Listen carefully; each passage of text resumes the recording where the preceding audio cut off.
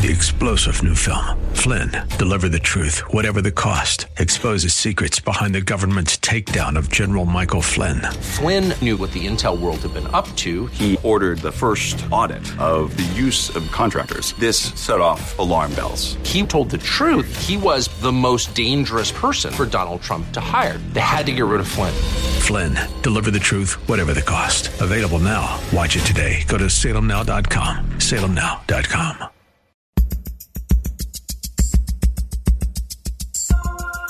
It's Lifeline with Craig Roberts. He's the host of Northern California's longest-running conservative talk show. He's a man with a message, a conservative with compassion. He's Lifeline's own Craig Roberts. Well, thank you kindly, and welcome to the Tuesday after Labor Day, and trust under the circumstances. A friend of mine from down in Texas way sent a note, wanted to know how my Labor Day went. Well, aside from COVID-19, searing heat, and lung-piercing smog, it was delightful. But that's life in California these days, I guess. Well, on that very uplifting, positive note, do forgive me and welcome you to another edition of Lifeline. We're here Monday through Friday, addressing issues that impact your life, your world. We'll do more of that today. And, of course, a big part of our emphasis today is to begin to get you prepped for the elections. And I know this is going to be perhaps the longest election of our lifetime. Not only that some of the candidates have been running for office for seemingly the last 4 years since the last election that we had, then when you couple in, of course, the layers of complexity related to COVID-19 and the whole business of ballots, well, we have to get used to doing a slightly different election this year. Probably good to get into your mind now that if you're one of those that likes to pop popcorn when you get home from the polling place, turn on the TV at 8 o'clock and know the outcome of the election by the time you go to bed at 11, that probably will not at all describe your experience on Tuesday, November the 3rd. In fact, if anything, it may be several days, maybe a week before we have the final outcome. No, I don't think it's going to be a year. In fact, there are some constitutional aspects that require we have to have a solid decision much sooner than that. Certification of the election and, of course, the impact of the little thing called the Constitution come January notwithstanding. So, all of that said, we're going to spend some time focusing on elections on this edition of Lifeline. And we start out with the one that seems to be sort of the, I don't know whether this is the Trojan horse, the camel peeking its nose underneath the tent flap, or what the deal is, though in many respects, some look at Proposition 22 as an attempt to repair the damage done by AB 5, created by the California State Legislature, which, of course, has as its number one goal in mind providing answers to problems and questions we didn't even know existed. And why not? I mean, to be distracted by things like 14% unemployment and a $54 billion budget shortfall? Nah, it's too routine sounding. Well, as we lead off the program today, we are joined by a celebrated syndicated talk show host, best-selling author, one of the sharpest minds I know when it comes to understanding the founder's original intent in relationship to our Constitution. That's Bob Zadek. Bob is the host of the Bob Zadek Show, broadcast here in the San Francisco Bay region every Sunday morning at 8 a.m. on our sister station 860 a.m. The Answer. And Bob, as always, great to have you with us. Oh, thank you so much for having me, Craig. It's always my pleasure. You know, it strikes me, as I suggest in my opening remarks, that what Prop 22 is attempting to do is address issues related to Assembly Bill 5, which really seem to be a solution in search of a problem, as they say. Now, we all know that there are circumstances where employers intentionally misclassify employees, and they do that because they want to avoid paying health care benefits, vacations, sick leave benefits, unemployment, things of this sort. I understand all of that. But there are laws in the books that allow the state to deal with employers like that. But what they've done instead of looking at the individual violators here, they said, let's just create a blanket law that says if you are a part of the so-called gig economy, if you are an independent contractor, boom, we wave the magic wand, you no longer are. Lucky you, now you get to have all of the full benefits of employment just like the rest of us. And of course, the problem with that is that it's assumptive that every single person who works in the so-called gig economy really wants to be a full-time employee if it weren't for these mean, evil companies preventing them from doing so. So dive into this. I know that you've dealt with this on a recent edition of the Bob Zadek Show. Dive into this, if you would, for us, and help us understand exactly what's at the heart of Proposition 22, more specifically AB 5, and what really is the short-sightedness of all this. Rarely have voters in any jurisdiction, and we are talking about California, rarely have voters in any jurisdiction, including California, had such a clear opportunity to vote for freedom. To vote for freedom. That's what Prop 22 is all about.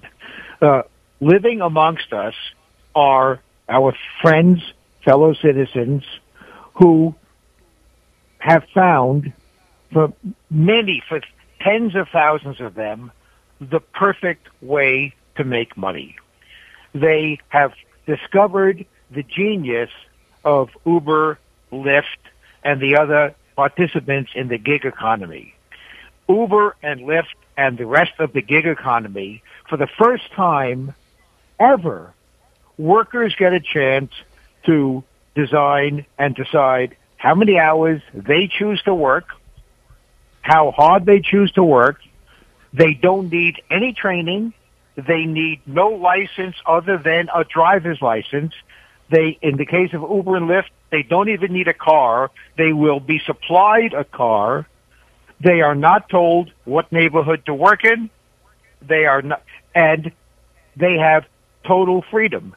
It is the perfect way for these workers to take 4 idle hours when they have nothing to do, between shifts at work, a day off, temporarily laid off, retired but want to make a few extra dollars, providing, Craig, you and I, exactly what we need, which is transportation from point A to point B. Here you have the classic willing seller and willing buyer, and that the imbeciles in the state of California decided that this arm's length transaction, which brings together two strangers, one who is willing to take me exactly where I want to go in a clean car with almost always pleasant conversation in total comfort at a price I'm willing to pay at exactly when I want to go there.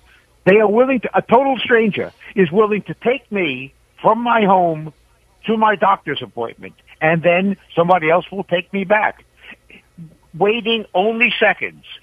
And to me, I don't have to worry. I don't have to buy a car. I don't have to worry about finding transportation. It's there.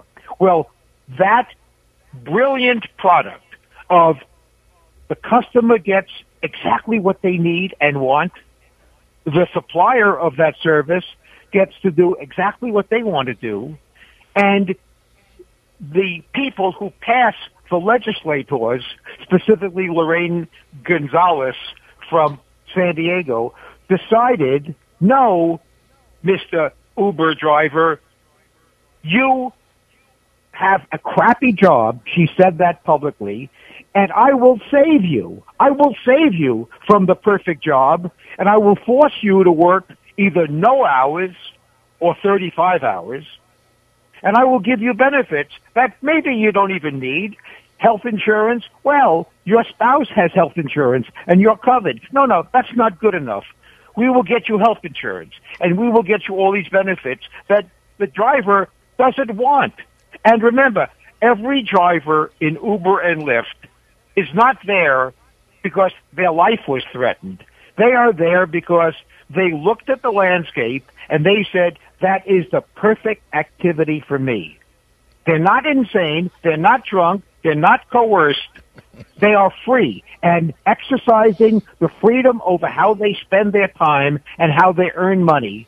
Exercising freedom, they decided to give me, the customer, exactly what I want. And Uber and Lyft puts together two strangers, a willing seller and a willing buyer. And those morons in Sacramento decided that relationship, willing buyer, willing seller, happy to be on either side of that transaction, is against the law. Prop 22 tells Sacramento, stuff it. Give us back our freedom to contract. If any worker in Uber decides they are underpaid or they want more benefits, then they go and find another job. They go and work for a cab company. For so long as cab companies exist, they have options. There is no coercion. There are plenty of jobs in California. And before I leave my opening comment, I will point out that there are a declining number of jobs in this country that provide good pay for people without any particular marketable skill. Not Uber, not Lyft. You got a driver's license, you're in business. And you get the feeling of being your own boss. You work your own hours where you want to work. So you take people who never aspired to have any control over their work life, and you give them control until Sacramento takes it away under the guise of protection. That's protection, Craig. And what's ironic about this is, I mean, not only does it rob people of the ability to enjoy a sense of independence, they have, as you mentioned at the get-go, flexible hours, more control. You know, I will tell you, as somebody who is a salaried employee, I get some nice benefits. I get paid vacation, I get sick leave, I get contributions to my 401k, I get a nice paycheck, and in exchange, I'm expected to show up for a specific number of hours on specific days, and the boss generally gets to make those decisions, and he does it because he's paying me for the privilege. It is a wonderful job, one that I dearly love and have for many years. Is it one that I would describe as giving me total freedom, total flexibility, total independence? Absolutely not. But it's a arrangement, an agreement that I've entered into willingly. Likewise, as you're suggesting, Bob, many of those that are engaged in work on a part-time basis with anywhere from, Uber, as you mentioned, or DoorDash, some of these others, certainly Lyft, have entered into these arrangements voluntarily so because they like the flexibility, they like the additional control that it gives them, an opportunity to not work very hard, pick up some extra money, and do so on their terms. And, I guess it's important to remind people in Sacramento, not every paper boy delivers newspapers because Daddy wouldn't make him the company vice president. In some cases, they do it because that's exactly what they want to do. And not only that, but Craig, there is no exploitation. And the complaint is that the drivers are, the fake complaints are, one is the drivers make sub-minimum wage. That's, by the way, not true. But I don't want to belabor that. That's just hype put out by Sacramento. But here's the point. If I wanted to drive my own taxi cab and get my own taxi cab license as totally independent, I could get a license, buy a cab, get the insurance, and sit at the airport for 3 hours and hope somebody gets into my cab. And that business, or drive the streets, burning up gasoline, drive the streets in my own car, beating up my own car in the hopes of making enough. But so I have, if anybody needs protection, it's the owner-operators. But they don't need protection because they're also doing it voluntarily. Because that's what they choose to do. There is no difference, Craig, between the life of an independent cab driver and the life of a Uber independent cab driver, except the Uber guy doesn't have to sit at the airport for 3 hours and hope somebody gets into the cab. He goes where his phone app tells him to go, and he's going to be busy a larger percentage of the time. But most importantly, Craig, most importantly to your listeners, and I know to you and to me, this is about freedom. If two grown-ups make a decision to enter into an employment agreement without coercion, and both are informed and making mutually beneficial decisions, Craig, mutually beneficial, then the law has nothing to say about it. This is about economic freedom, the right to earn an honest living. And if honest living means using an app to help you find customers, that's what Sacramento is now criminalizing. That's what they are criminalizing. Not only that, and Craig, if I may, one more comment. So they passed this sweeping statute, AB 5, that said basically part-time work, you go to prison. Basically. Now, what happened was a lot of professions were swept in, even though the target was Uber and Lyft. And so you had nurses.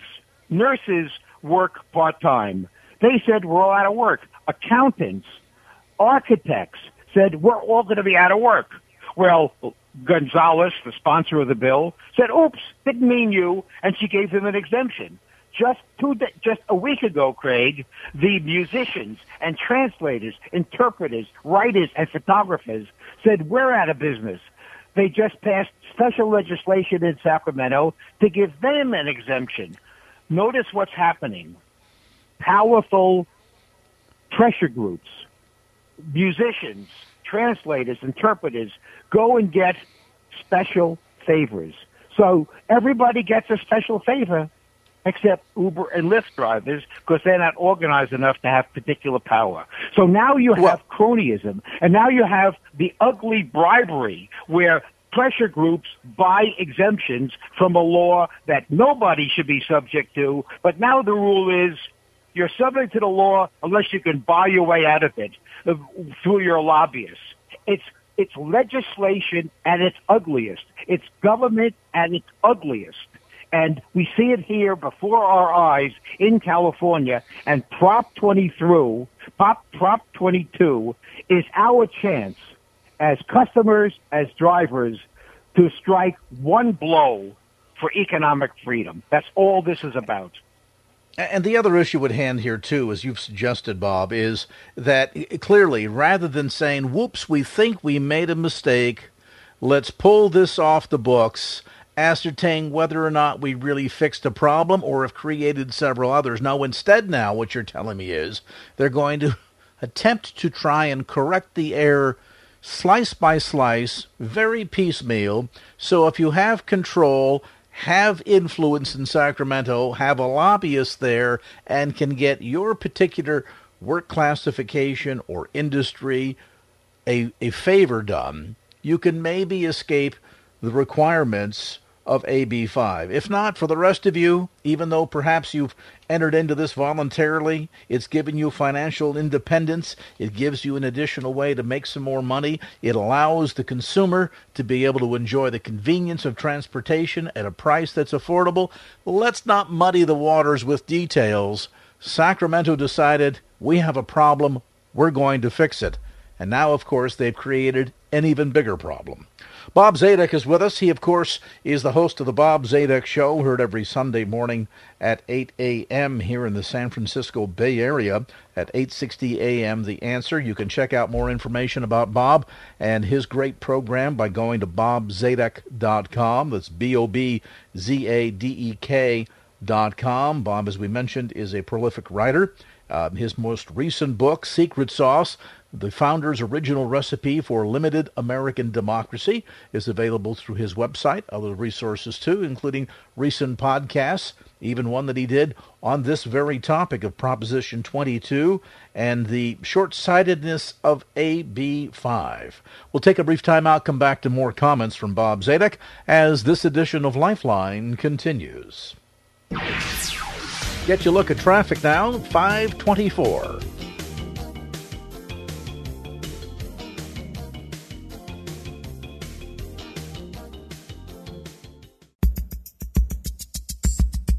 And now back to Lifeline with Craig Roberts. Welcome back to the conversation. You know, I guess at first glance, it seems impressive when the 500-pound gorilla in the room is beating its chest and demonstrating his sense of power, which is what the folks in Sacramento seem to be doing when they passed Assembly Bill 5. But, of course, it's had many unintended consequences exacerbated by the current economic crisis here in California.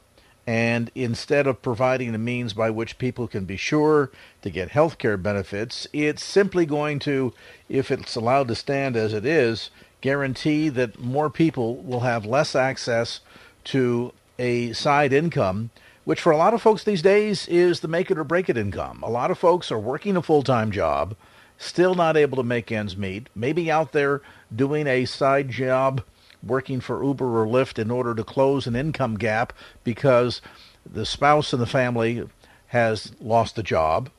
And rather than taking any of those things into consideration, we instead have, in a very impressive fashion, the Attorney General saying our state and workers shouldn't have to foot the bill when big businesses try to skip out on their responsibilities, and so on and so forth. And, of course, as we're learning, the danger of unintended consequences might be a good secondary title to California Proposition 22 that will be on the ballot this November that will attempt to deal with this effort where they thought they were going to try to get the big businesses to straighten up and fly right and deal with the misclassification of employees so that they are sure to pay a fair wage and fair benefits.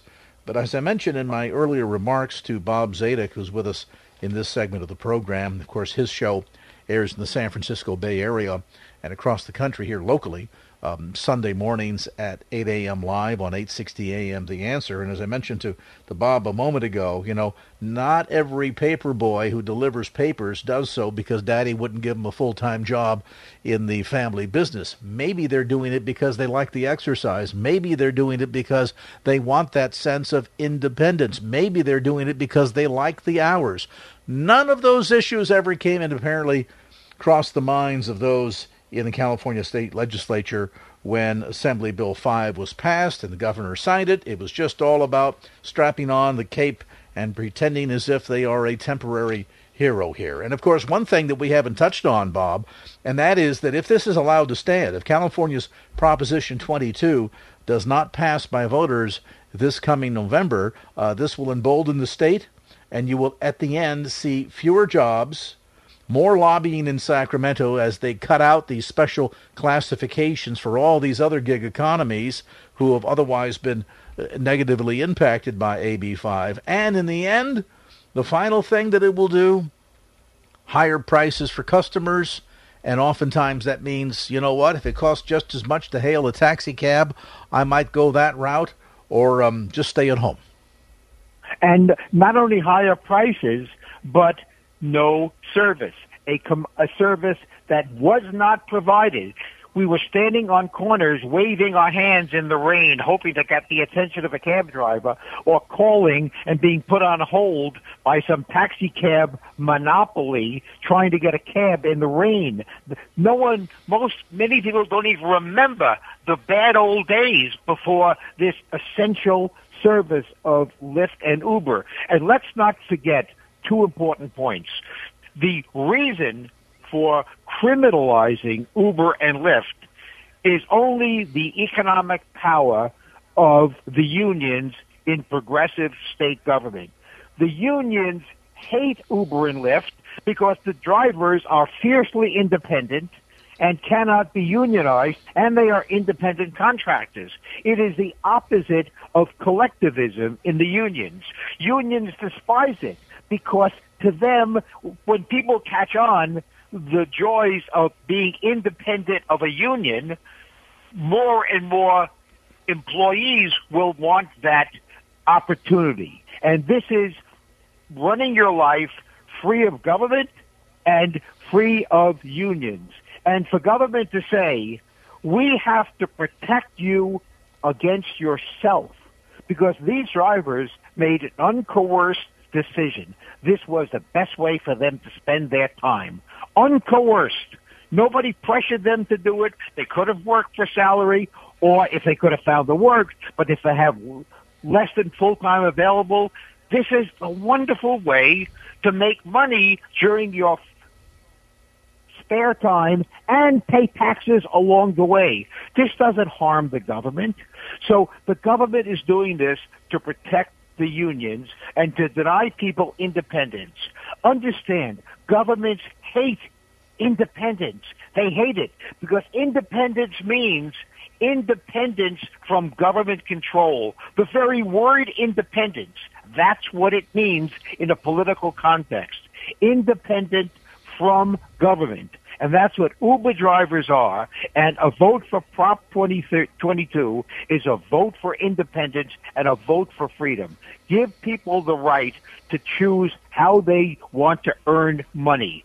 They don't, and by the way, one more thing. Uber and Lyft have been accused, the word exploitation is often used by the left. Exploitation. Who could Uber be exploiting? Uber has never made money. Therefore, they are overpaying their suppliers, overpaying their drivers. They are starving, and we benefit. They charge too little for their service, and they pay their drivers too much, not too little. That's why Uber cannot make money. I love it that in the short run, whenever Uber is losing money, it means it's money in my pocket because the cure is I have to pay more. So everything one knows about economics knows that Uber is everything that makes the American economy powerful. It's entrepreneurship, it's independence, it's willing buyer, willing seller, no government interference, and technology and innovation, creating a new service that everybody values at a price people are willing to pay. You cannot get more American than that. And then we have AB 5 that tries to snuff it all out. Snuff out everything about the American economy that makes it prosper and thrive and provide us services. And it creates competition. And competition, Craig, means one thing. Businesses falling all over themselves to give us exactly what you and I want at the price we want to pay. I love cutthroat competition because it's competition to give me what I want. I love when people are competing to give me what I want. It puts a smile on my face and a spring in my step. And at the end of the day, if the drivers for Uber or Lyft or DoorDash at all find the business practices of said company, take your pick, to be so egregious that it is intolerable, there's also a liberty and a freedom that they have. They can simply say, that's it. I won't do this anymore. And if enough people make that decision, that will be the end of Uber or Lyft at all. And so there is a power that's already there, the power to the customer as well as, in this case, to the independent employee or individual, rather, to vote with their feet. And that's another reality that, sadly, the folks in Sacramento have lost sight of. Bob Zadek program, Sunday mornings. Go ahead, Bob. Sorry. One last quick observation. The employer-employee relationship is the most complex on earth. Millions of different kinds of employees, different needs, different abilities, different kinds of employment environments. You cannot legislate that. There's too many combinations. It cannot be top-down. Employers and employees ought to work it out themselves for their mutual benefit. Well, and at the end of the day, as you indicated, when you start having lobbyists coming in and they have to coerce Sacramento into this exemption and carve out that exemption in order to make it work, clearly there's something wrong here at the very core. Again, information available. You can check out Bob Zadek's program at bobzadek.com. That's BOBZADEK, bobzadek.com. The show Sunday mornings at 8 a.m., broadcast here locally at 8:60 a.m. The Answer. We invite you to check that out. Tune in. More resources and information, again, available at Bob's website, bobzadek.com, including information regarding California Proposition 22. All right, we take this brief time out. We'll come back with more as Lifeline continues. Right now, though, let's get you an update on traffic.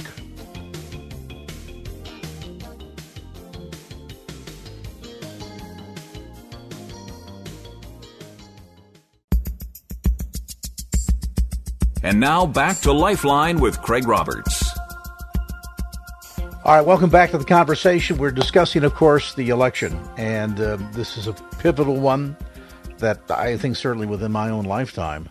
And I've said this before, and I've had listeners email and say, Craig, you've said in past years that this is the most important election of our lifetime. And maybe that's because the stakes keep getting higher, the situation keeps getting more dire, and as a result, each subsequent election becomes greater and more important than the one before. And so that said, I think it's fair to say that so far, this is the most important election of our lifetime. And yet there's a tremendous amount of fear out there. And in many respects, that fear can be used to manipulate people into staying away from the polls, not voting, even be it by absentee, and therefore not being fully participatory, do that in English, not therefore being fully participatory in this business of self-governance. And this is our responsibility. This is not something that we just get to do. It's something that we have to do, because we are one of the few countries on earth where we don't have a king, we don't have a monarchy, we don't take orders from somebody up on top. We, the people, decide for ourselves. And so going to the ballot box, voting, and fully participating is a part of that process of self-governance.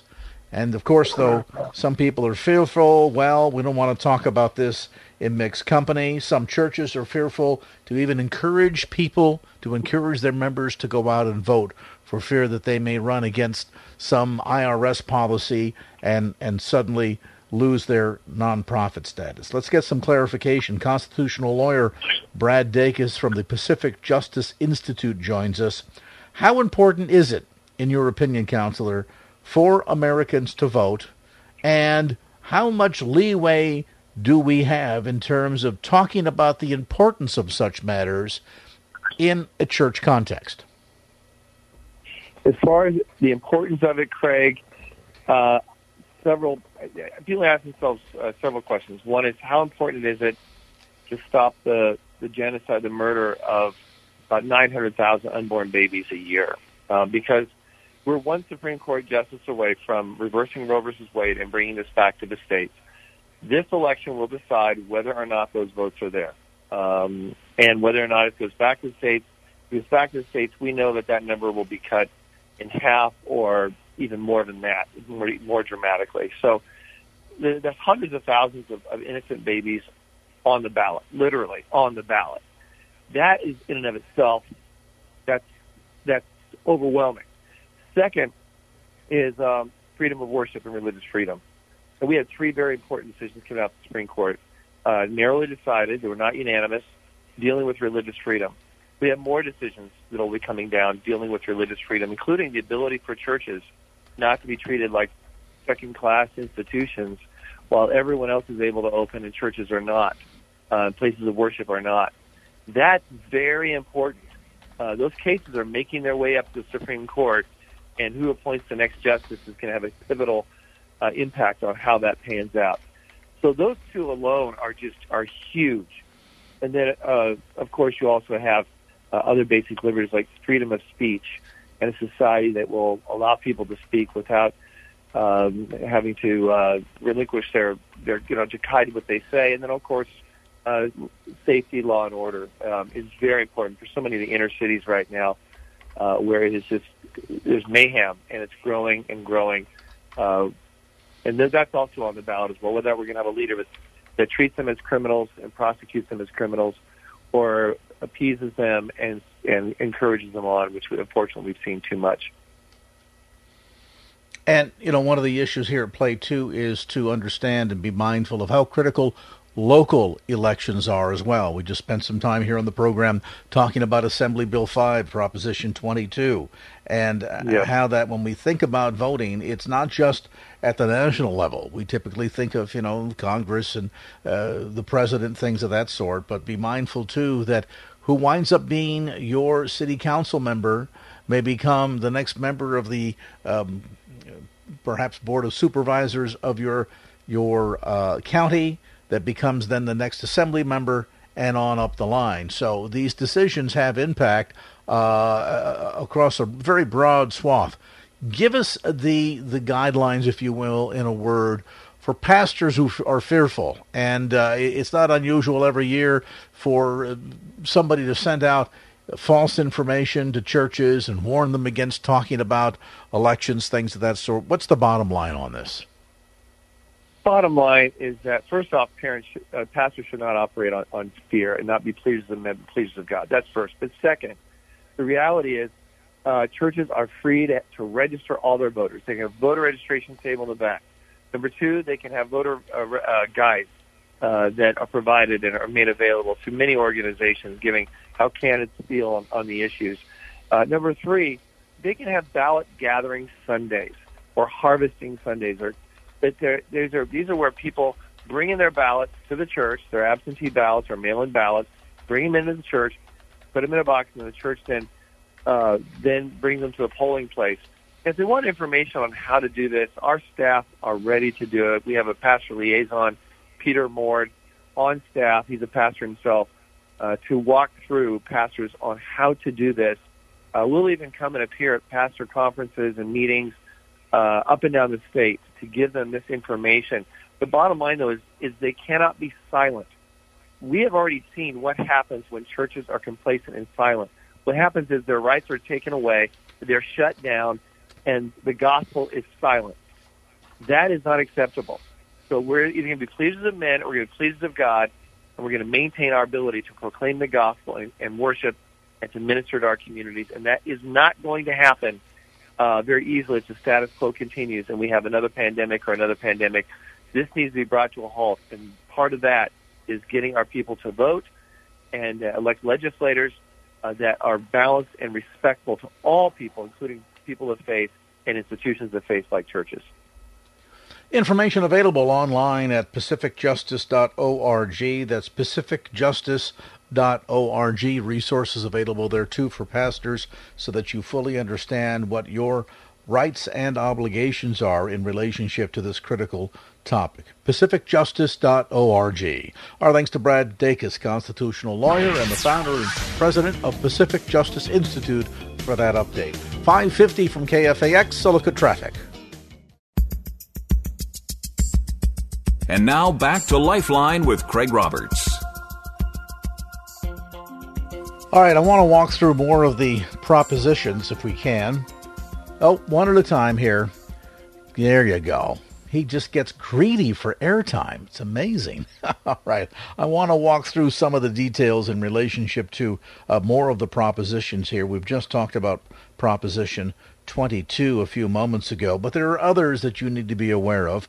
Joining me now is Brian Johnston, Western Regional Director with the National Right to Life Committee, host of Life Matters, heard every Saturday morning at 11 a.m. right here on KFAX. And Brian, great to have you with us. There are a number of critical ballot propositions before voters this coming November. And ironically, some of them are going to be, what was the old Yogi Berra phrase? Deja vu all over again. They will look very familiar. Tell us a bit about what's going on. Walk us through, in your opinion, some of the more critical ones that voters need to be aware of. Yes, Craig, exactly right. And several of these are directly related to the life issue. One in particular, of course, is Proposition 14, and many will remember that there was a ballot proposition back in 2004 that got really $6 billion. It was 3.3, but then they stored it and set it aside and got interest. They got $6 billion for one purpose, for medical experimentation using embryos, human embryos, and for creating human embryos, cloning. But they said, we won't call it clones if you kill them and then use the body parts. Bizarre form of medicine. It's been commented on before. It's rather Frankensteinian. and that is the use of other human beings for medical purposes, even if ostensibly good medical purposes, is unethical on its face. But more importantly, what happened with that ballot proposition? They got all that money, and they spent it all, and they got nothing. As they say, they got nothing. In fact, all they got, and we've talked about it before, and that particular proposition will go into depth this coming Saturday at 11 on Life Matters. Spend a lot of time on it. It's fascinating, but just know this. They want more of your tax money. They can't get the money. They can't get it from Wall Street, even though regular stem cell research is very successful. Wall Street will invest in adult stem cell research because it works. So the only place they can get this money is by misrepresenting things to the citizens, and it's really bad news. So that's Prop 14. California Pro-Life recommends a no on that. A couple of others really quick, though, and all of these are going to be no's. Prop 15 is very important because what it does is it changes the taxation system, and it uses the children, of course. Let's help the kids in schools, but it gives literally billions more to our schools, our government schools, and we're just not comfortable doing that because there's no accountability anymore. And we already know that the California school system, way back when you and I were young, Craig, if you recall, we had the lotto introduced. And Californians didn't like the idea initially, but they said, no, it's for the schools. It's going to help with the facilities. It's going to be great. And so the lotto came into existence, and they have violated existing health and safety code because according to those, the education codes, you're supposed to be using that money for the facilities. But instead, the NEA, the teachers' unions, have taken that money for other education purposes, and really what it is ideological purposes. That money's been squandered. So they want more, and that's in Prop 15. We recommend a no. And let me add something to that, Brian, too, if I might, regarding Proposition 15, and that is that there's something even more insidious at play here, because this is part A of a two-part attempt. If they are able to pass Proposition 15, on the surface, it's always the altruistic money for education, so on and so forth. What they want to do, essentially, is they want to remove all of the Proposition 13 protections that commercial and industrial properties enjoy so that they are suddenly now taxed at the full market value. Well, not least of which, as unfriendly as California is to businesses, do we really think in the middle of a pandemic and an economic crisis and 14% unemployment and a $54 billion budget shortfall that it's wise to say to the very employers of the state, oh, we don't care how much you pay in property taxes on your building, because believe me, you're going to pay them. And let's be very clear about this, that much like tariffs, those will not be paid by the business owners. The business owners will simply incorporate the additional property taxes, and we're talking in the millions of dollars every year. That will be passed on to consumers, which means you and I are going to pay for it.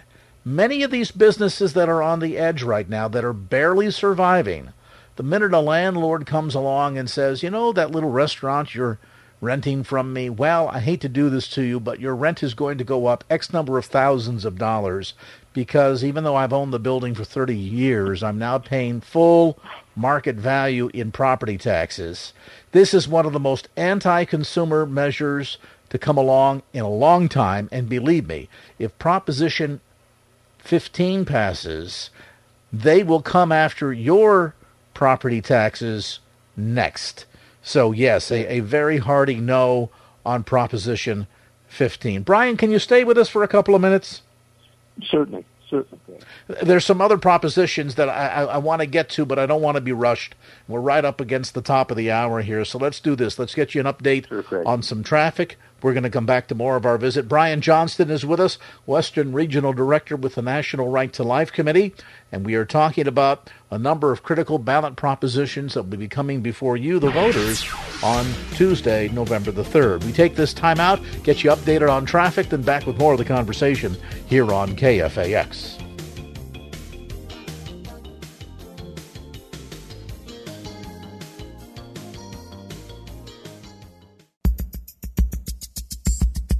And now back to Lifeline with Craig Roberts. Back to our conversation. Brian Johnston with us, of course, host of Life Matters, heard Saturday mornings at 11 a.m. right here on KFAX. He's also the Western Regional Director of the National Right to Life Committee. We've been working our way through a number of the ballot propositions that will be before you for consideration on Tuesday, November the 3rd.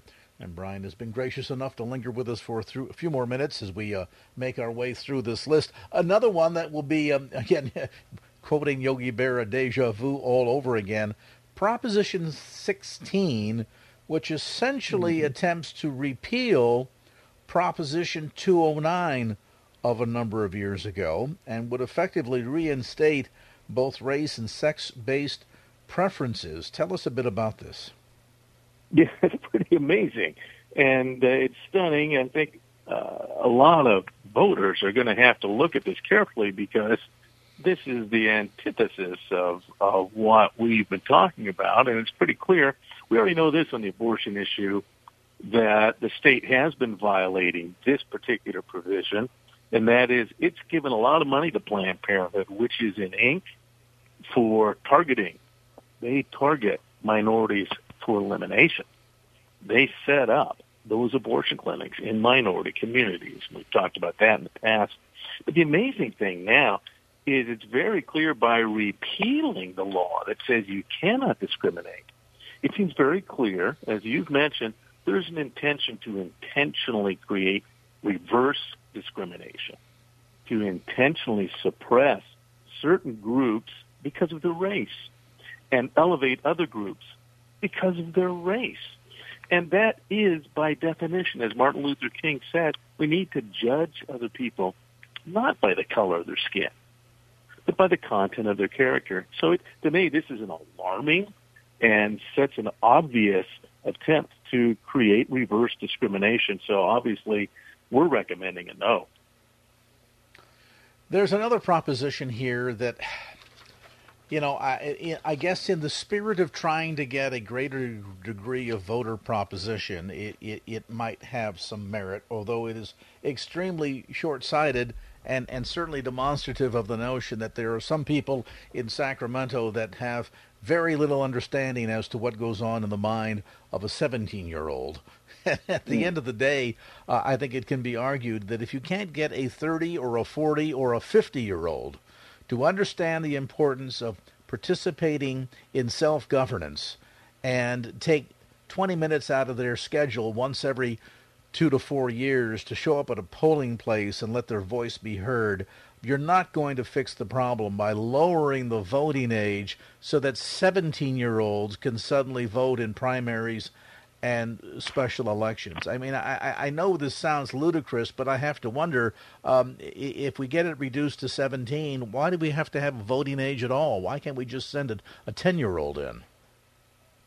Well, it is kind of going in that direction. One of the advantages, as you already know, in terms of the political machinery of progressivism, is they want to use the power of the state. And the state, that is government, has vast power. One thing it does is it educates most of our children. But the problem is you can't really call it education anymore. And the reality is that if this is passed, it would allow those who have a vested political interest to indoctrinate, and literally the way it's set up now in California with our voting, literally present and harvest the ballots of these minors without any input from their parents and without any requirement for a countervailing presentation. Planned Parenthood already has free and easy access, but not just that organization. I used to teach, so I have the highest respect for teachers. But the teachers' unions no longer have the student's best interest at heart. They are a political machine that want to benefit their union membership. And unfortunately, they're behind and support a lot of ideology that literally is being presented in these institutions. And it gives them a voting base that literally they can control and collect the ballots, if you will, right there. So it's a very dangerous proposal. And you're right. Wait a second. Why do we even have age limits? Because the presumption is these folks, you're mature. You have the ability to understand. And again, the problem with a lot of younger kids is that unless you get a countervailing presentation, unless you hear the other side of the coin, you're not in the best position to make a decision. And yet this puts them in a very difficult position. Let's move on and deal with Proposition 19. This is another one that's scary. There are a number of aspects of this that are problematic, once again, not least of which is California can't manage its own budget, but it certainly wants to help close that budget gap with more money out of your pocket. And this one here essentially would say to anyone who inherits a home that home, when you inherit it, unless it was the principal residence of your parents, say, will be assessed at full market value when transferred. And, of course, that's another way to grab more of those Proposition 13 property tax dollars. And sadly, in a scenario like this, you're not protected by the $11 million inheritance tax cap. This would be a boon to the state of California if every time somebody died and you inherited a piece of property, let's say your parents died, you inherit their house and your grandmother's house. Grandmother's house, because it wasn't a principal residence, would now suddenly be stepped up to full property tax value. That's frightening. It is, and it really underscores an aspect of why our government was founded the way it was, is that there has to be limits on government. And America is unique in human history, a government that came into existence that at its founding said government needs to be limited and controlled. That's why we have our Constitution. But a lot of people don't fully understand why. The fact is, government, once they can take money, they will take money. Once they no longer have accountability, they will not accept accountability. And as you rightly point out, Craig, what we have is a situation that very often they will use emotional arguments like the schools. And as we've already mentioned, there have been so many proposals like the lotto. And yet, Education Code Section 170.70.75 says that this money that they get, they have to be accountable and dedicated to schools and not squander that money. Well, that's being violated routinely. And the problem is the government is using its services to justify taking as much money as possible. And it is, if you will, spread around. It's spread around to the unions. It's spread around to the ideologies that want to live off of government. And so this is a very, again, particularly for individual families, this is a huge hit. The previous proposition dealt with corporations and businesses, but now this is, as you said, it's going after the family and the family structure and inheritance. So it's a strong no from California Pro-Life, and particularly we take that stand because of how the schools have been used to promote abortion. And that's, again, a Proposition 19, a strong no. Finally, if you would, give us a quick look at Proposition 23. Once again, deja vu all over again. Didn't we just say no to this like a year or two ago? That's right, Greg, and one of the problems is that there is a lot of government money that goes into renal care and dialysis.